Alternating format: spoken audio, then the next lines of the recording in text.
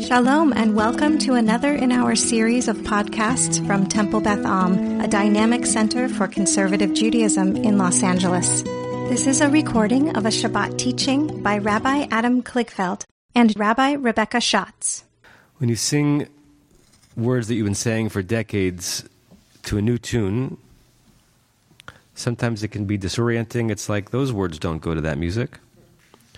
And sometimes possibilities in the words begin to flower that simply would not have flowered had you continued singing it to the tune that you think was written at Mount Sinai. There are very few synagogues that I know of that sing Mechalkel Chayim Bechesed in the second paragraph of the Amidah to kind of any other tune but the one we're most familiar with. Mechalkel Chayim Bechesed Mechayei Meitim Berachamim Rabim. Right? Fair enough. But again, God did not ordain that those words be sung to that tune. I'm going to introduce a tune that I did last week at Shachrit, I believe, maybe Musaf, that I learned a few weeks ago. From Rabbi Eli Confer, who's one of the founders of Machon Hadar in New York, which is now opening up a Los Angeles branch. I want to sing it, and then I want to study these words with you, words that you've probably said almost more frequently than any other words in prayer, because the Amidah is when we come together, but wondering when the last time we really explored them. So the words are there on page 1 of the song sheet. Hebrew transliteration and the English meaning down below. Mechalkel Chayim Bechesed Mechayei Meitim Berachamim Rabim Mechalkel Chayim Bechesed Mechayei Meitim Berachamim Rabim. That's the entire first part. Let's do it again. Mechalkel Chayim Bechesed Mechayei Meitim Berachamim Rabim Mechalkel Chayim Bechesed Mechayei Meitim Berachamim Rabim Somech Noflim Berofei Cholim Umatir Asurim Umekayem Emunato Lishenei Afar. Same tune. Michamocha Bal Gevurat Omido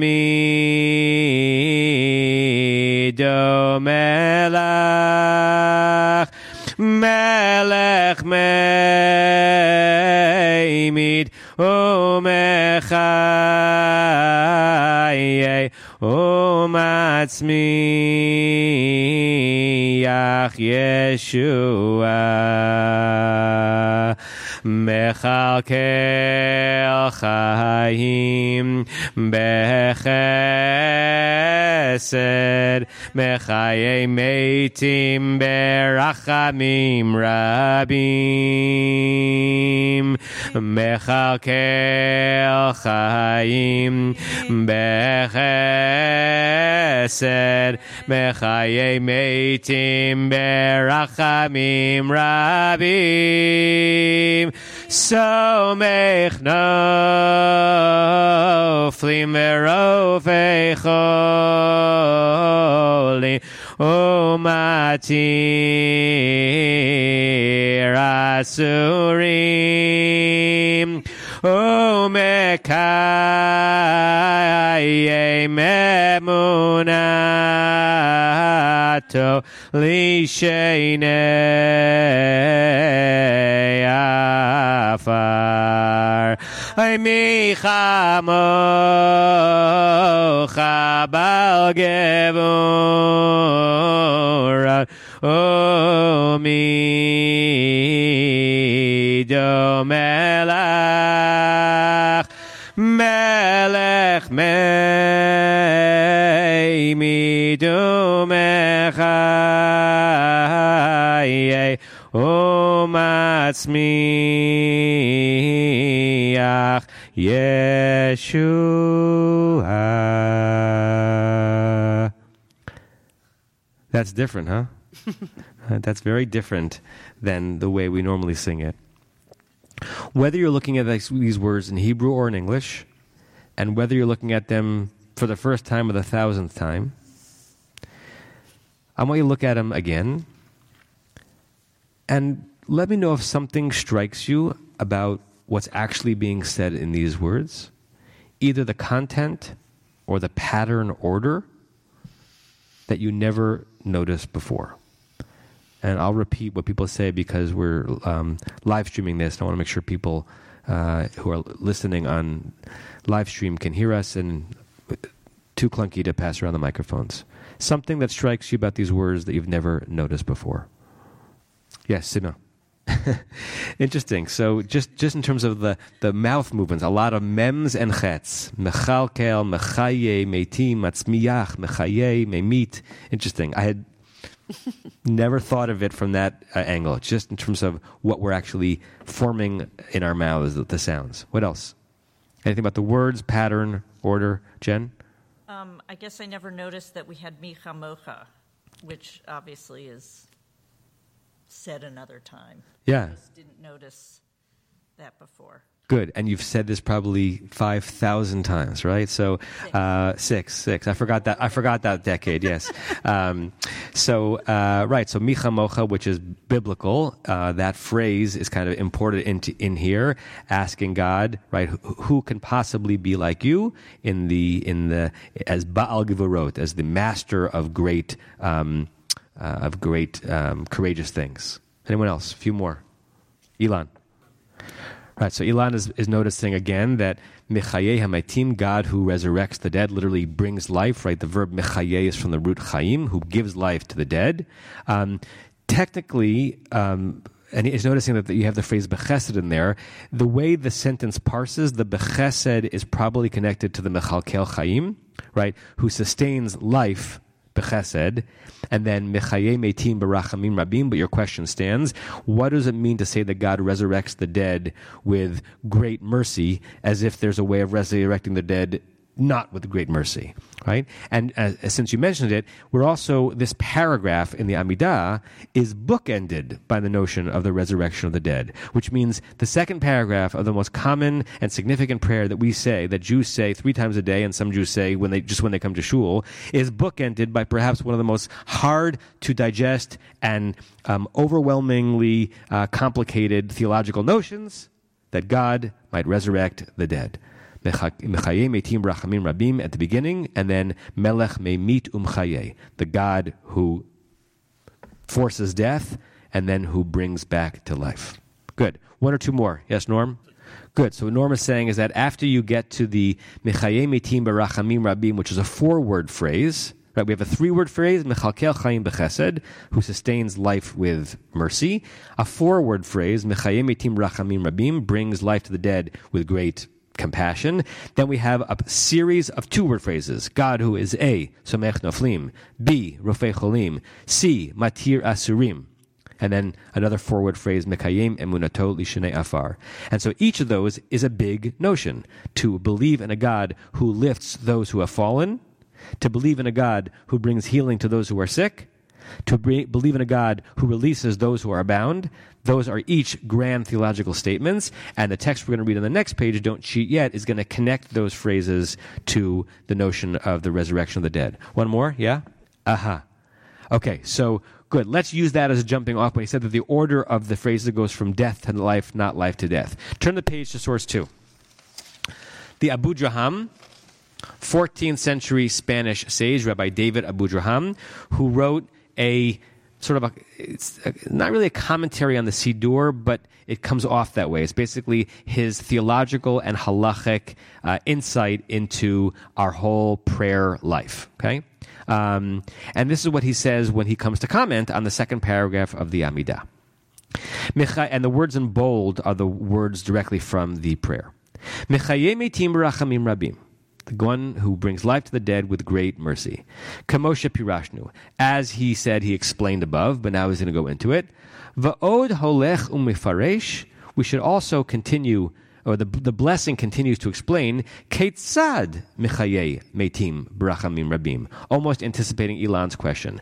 As he's saying that the rest of the paragraph is an explanation, is an expansion of how it came to be, or how it happens that God resurrects the dead with great mercy. For, Kihu somech noflim. God, after all, is the one who lifts the falling.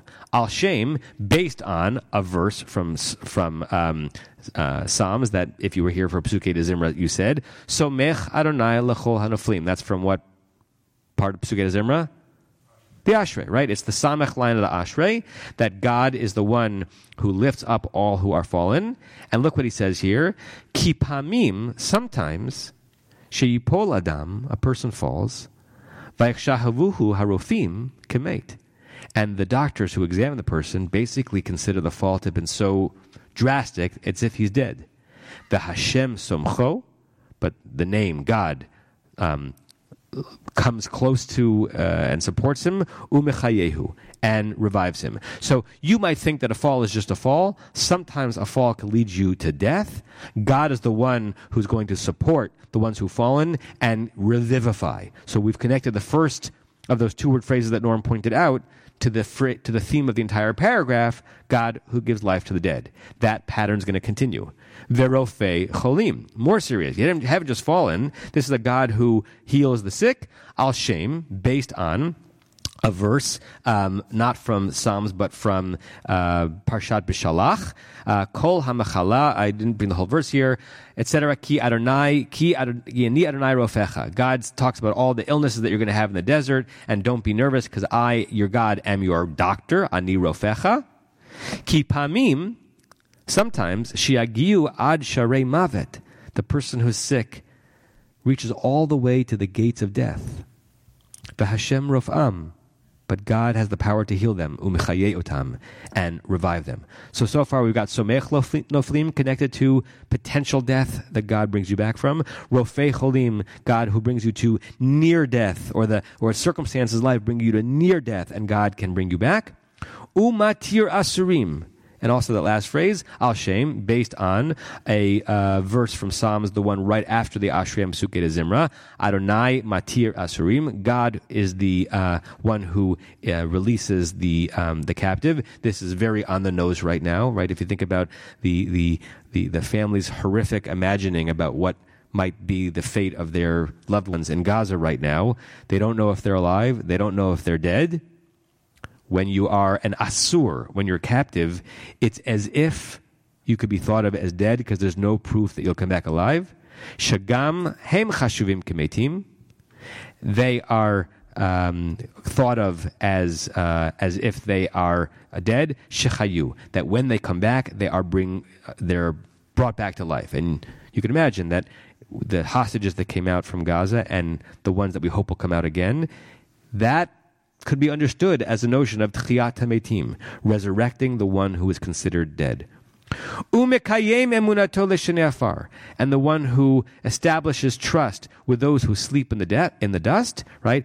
This one, there's no way. So up until now, Abu Draham is saying, what could mechayem etim mean? It doesn't necessarily mean a supernatural reviving of one who had died, but in the way that someone who's fallen could die, but they come back to life, that's mechayem etim. And the way that someone is sick, could be close to death, but they revive themselves, that could be tchiyat etim. But this one, it's hard to read any other way then. How can you maintain your faith with those who sleep in the dust? How can that refer to anything other than people who are actually dead? Al Shem, based on the verse from the book of Daniel, V'rabim mishenei admat afar yakitzu. Many who are among those who sleep in the earth will rise, yakitzu. Kilomar, look how he understands this. And my question on the Abu Jaham that I'll never be able to answer is it that he didn't want to believe that God was able to actually resurrect the dead? Is it just defy belief? Or is he just trying to preserve this paragraph for anyone who struggles with this belief? Kilomar, as if to say, Kashem shemikayem emunatu imachayim, just as God establishes or maintains faith with those who are alive, umerapeh otam, and heals them, kach atid lekayem imametim. First of all, maybe one day we can hope and pray that God will continue that faith even after we have died. Or beyesh mefarshim, some people understand it to mean umekayem emunato lishenei afar, God who maintains faith and trust with those who sleep in the dust. Shemaskir hashfuah, that is reminding or reawakening the oath, Hanishba la'Avraham, Yitzchak, v'Yaakov, that God made to Abraham, Isaac, and Jacob, Shenikru'u Yishenei Afar, because there's a place in rabbinic literature that refers to those trio as the ones who are sleeping in the dust. In other words, if you struggle when you say these words, which you're going to say a lot of time, to actually believe that those who have died will come back to life, there's a more spiritual way of understanding it. Every time a Jewish community establishes itself and gathers and prays and invokes Elohei Avraham, Elohei Yitzchak, Elohei Yaakov, God is in the process of being Mikayem Emunato Lishnei Afar, of maintaining his commitment to those who sleep in the dust, not because Abraham will ever walk the earth again, but Abraham's life is still being thought of and taught and modeled by us. So this is a very non-supernatural way of holding up this blessing. What I want to offer is that maybe both can be present in our minds as we pray this and as we sing this, depending on where we are in our ruminations, what we think might be possible of the God of the universe. When we want to lean fully in and imagine an end of days where those who have died will live again and will be reunited with those who we knew and lost or who we didn't know, that's a theological possibility for us to lean into. And if we can't get there, every time we see someone falling and found a way to get back up on their own or with the help of others or with our help, maybe God is present in that moment. And anytime you or someone you know has been so sick that we're wondering, are they going to make it through? And they do. According to Abu Jaham, that's Tchiyat HaMetim. And every time you say this paragraph, Elohei Avraham, Elohei Yitzchak, Elohei Yaakov, you are involved in God's maintaining a connection to and faith with those who for millennia already have slept in the dust. Mechalkel Chaim Bechesed Bechayei Meitim Berachamim Rabim Mechalkel Chaim Bechesed Bechayei Meitim Berachamim Rabim Somech Noflim Verofei Cholim Umatir Asurim Umekayem Emunato Lishenei Afar Ay Michamocha Bal Geburot Omi Domelach Melech Meimid Umecha Matzmiach Yeshua.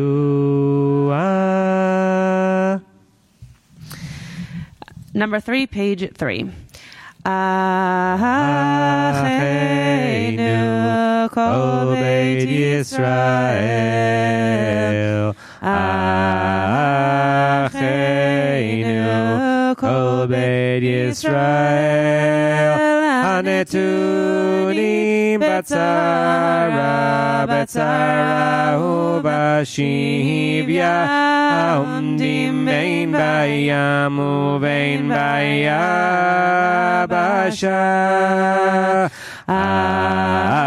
Achenu kol beit Yisrael. Achenu kol beit Yisrael. Hanetunim batzara ubashivya. Haomdim bein bayam uvein bayabasha. Hamakom yirachem aleihem veyotziim mitzara lirbacha umeafel aleora mishibud ligehula hashta bagala umizman karim. Hamakom yirachem aleihem veyotziim mitzara lirbacha umeafel aleora mishibud ligula hashta bagala umizman kariv. Hashta bagala umizman kariv.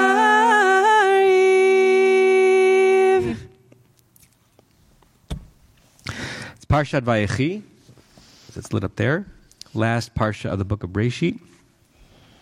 We lose 2 patriarchs in Parshat Vayechi. Yaakov dies, and then Yosef dies. Yaakov's death is given more attention. It really does seem like the end of not just his generation, but the generation of the 3 main patriarchs. And it's a moment of transition where the names that we have thought of up until now as sons, Reuben, Shimon, Levi, etc., now we're starting to think of them as heads of clans and tribes. And Yaakov's calls them all to his bedside and gives each of them mostly a blessing. Some of them he kind of half curses, particularly Shimon and Levi. And the way that scene is introduced is with an interesting verse. Look in the middle of page 3. Vayikra Yaakov el banav. Yaakov called his sons. Vayomer. And he said, Hey Asafu, gather yourselves up. Va'agida lachem. And I'll tell you, et asher yikra etchem, that which is going to happen to you, ba'acharit hayamim, at the end of days. For those of you who know what comes next in the parsha, what's the most interesting thing that doesn't happen next? He doesn't tell them what's going to happen at the end of days, right? So it's an incredible invitation. Come close. I got a secret to tell you. I'm going to reveal everything to you. And then radio silence. He talks to them. He praises certain aspects of each of the sons' identities, and he talks a little bit about how the tribes are going to interact, but he doesn't reveal much whatsoever. Rashi famously on this verse says that what did Yaakov have in mind when he said this? He had in mind that he was going to be a prophet of all prophets, and through Ruach HaKodesh, through spiritual alertness through God, he was going to reveal to his children how it's all going to turn out at the Kates, the end of all times. And some influence, either internal or external influence, stopped him and said, Yaakov, you can't do that. They're not ready for it. Right? They're not as on a higher level as you. You might know the end of days, but they don't. Rashi stops there, and some of the most beautiful places in Jewish intellectual thought is where the medieval commentators stop and the Hasidic commentators just blow it open. Okay? So look at the next text, source 5. Or Hama'ir, this is one of the commentaries on the Torah by Rabbi Zev Wolf of Zhitomir, who was one of the great sages of students of the Maggid of Mezrich, which means he's in the third generation of Hasidic mastery. This is what he says. HaTorah, I'm going to read and translate, and we're going to understand the words, but I want all of us to be totally comfortable understanding that we're not really fully going to understand this, because to understand almost any individual Hasidic commentary, you have to really be completely embedded into their understanding of Kabbalah and their understanding of mysticism. So we'll get a sense, but I'm aware that I don't understand everything that he's saying here. HaTorah sha'anu ro'im, the Torah that we see, ve'lomdim, and study. Ba'a eleinu, comes to us bilvush chitzoni. We only see the external clothing, the external garment, right? So imagine being given something that's beautiful, and it looks to you as beautiful, and you have no idea that if you were to take off the wrapper, something yet more beautiful, more incredible, more overwhelming would be waiting for you. But you will only have access to the external klipa, the external rind. And by the way, that's pretty good, because what you have access to is delicious and delightful and illuminating. His understanding is the Torah has a wisdom that transcends anything we could possibly imagine. Right? This is coming from a Hasidic understanding of the Torah being the Word of God, and God cannot be comprehended by humanity. We get the wrapped version. It's pretty darn amazing. Aval yesh betocha Torah sodit. There is within it a secret Torah. Shebamakom sipurim v'dinim. And it's a secret deep Torah that's in place of, or not just, stories and laws, right? If you want to take a reductive, look at the Torah, it's stories of our people and laws. Zev Wolf says, yeah, that's on the outside. On the inside, I'm in a Willy Wonka world right now, because I saw the movie twice last week. Come with me, imagination, right? So if you were really brought inside, you wouldn't believe it. He mle'a orot, this internal core, is filled with lights, v'tserufei shemot, and kind of plays on names or additions to names, asher b'tucham, and within that resplendent light and manipulation of the holy names, tamun sod hachaim. Within all of it is the secret to all life, and we have no access to it, but it's there. Zot emunah et atika. This is an old faith. Hanimtzeit etzel kol balei hasod b'Yisrael. And this truth is shared by all of the truly eccentric and esoteric teachers in Israel. Yesh chachamim. There are sages, balei ruach, who have the spiritual ability, balei ruach hakadosh, who have access to the Holy Spirit, shemesugalim lagia l'Torah hasodit hazod ulegalota, who have the ability to arrive at this deep internal secret Torah, and even to reveal it. He might be saying that he, Zev Wolf of Zhitomir, considers himself to be one of them. Or maybe he doesn't. It's hard to know, right? The Rambam, Maimonides certainly thought he had access to that. Aval asur lehem lasot kein.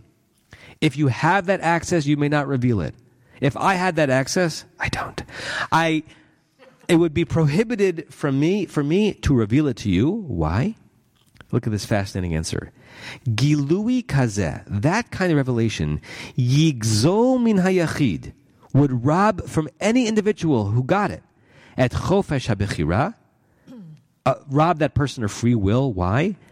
Why would it rob you of free will if the person who had access to that sage wisdom revealed it all to you?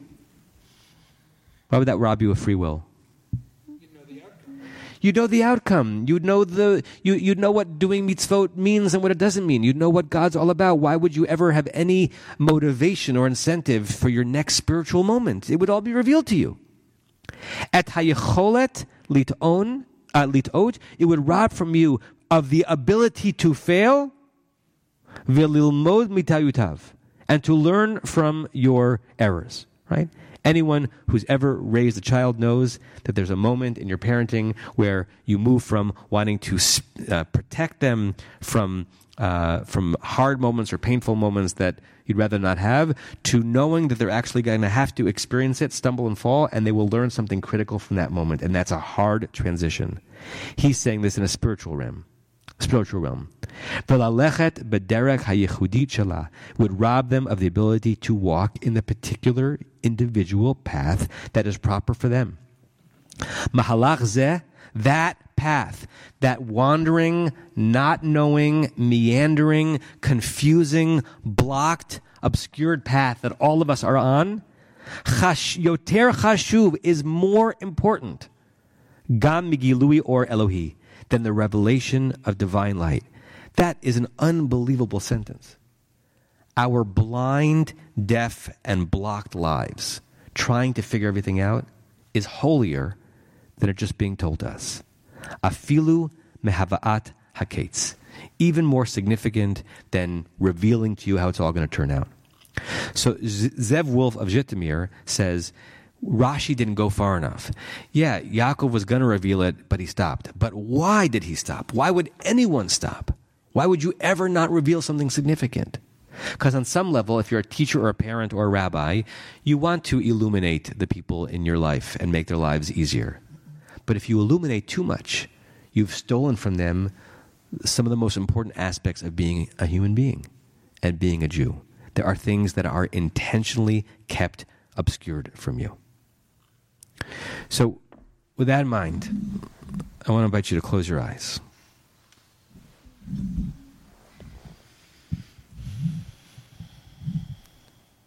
And if you haven't yet, put your feet flat on the floor in front of you. Feel a connection between you and the earth. And imagine a straight line, a dignified line going from the base of your tailbone down to the ground, up through the crown of your head, infinitely upwards, connecting you to earth and to the heavens, which is really the place of the human and the Jew at all times. Anchored down here, reaching towards there, knowing we'll never actually achieve it.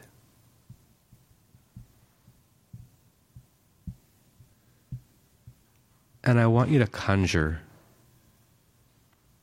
something you wish you knew about the world, about life, about love, about death, about another person. Some mystery that is frustratingly behind a thick veil. A powerful knowledge you wish you owned.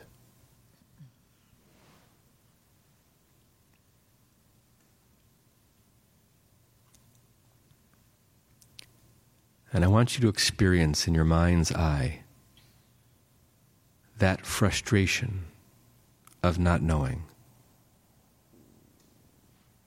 converting into an engine,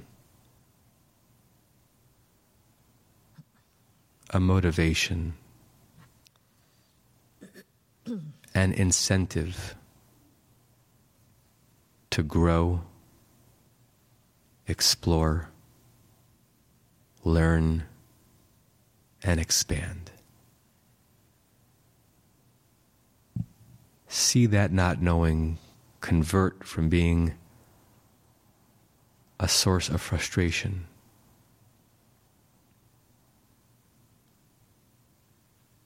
into the greatest purpose of life itself.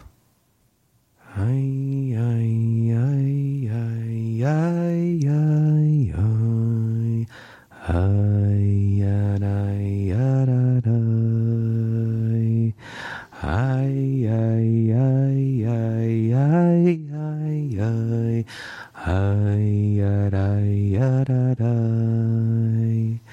Ay na nay ay ay ay. Ay yaday ay ay da da day yamabay. Yaday ay ay ay. Yay yay da da day. Yay yay da da day. Ay ay ay. Ay ay ay. Ay ay ay. Ay ay da da. Ay da da ay ay ay. Ay ay ay da da da ya da da ya da da da da. Yai dai da da do. Yai dai dai dai do. Number 6. Anim zemirot v'shiri merog ki lecha nafshi tarog nafshi chamda betzel yadecha ladat korasodecha anim zemirot v'shiri merog ki lecha nafshi tarog nafshi chamda betzel yadecha ladat korasodecha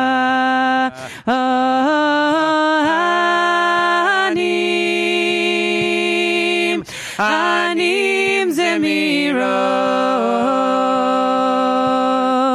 oy v'shirim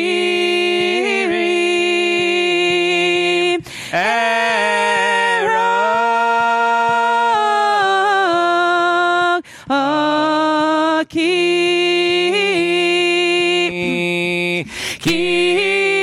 lecha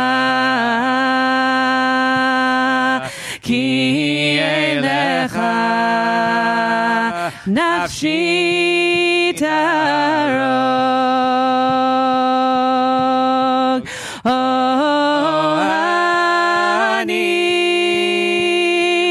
anim zemirot v'shirim erog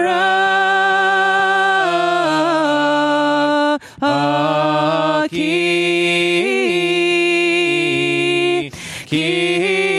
elecha nafshi tarog ki elecha nafshi tarog.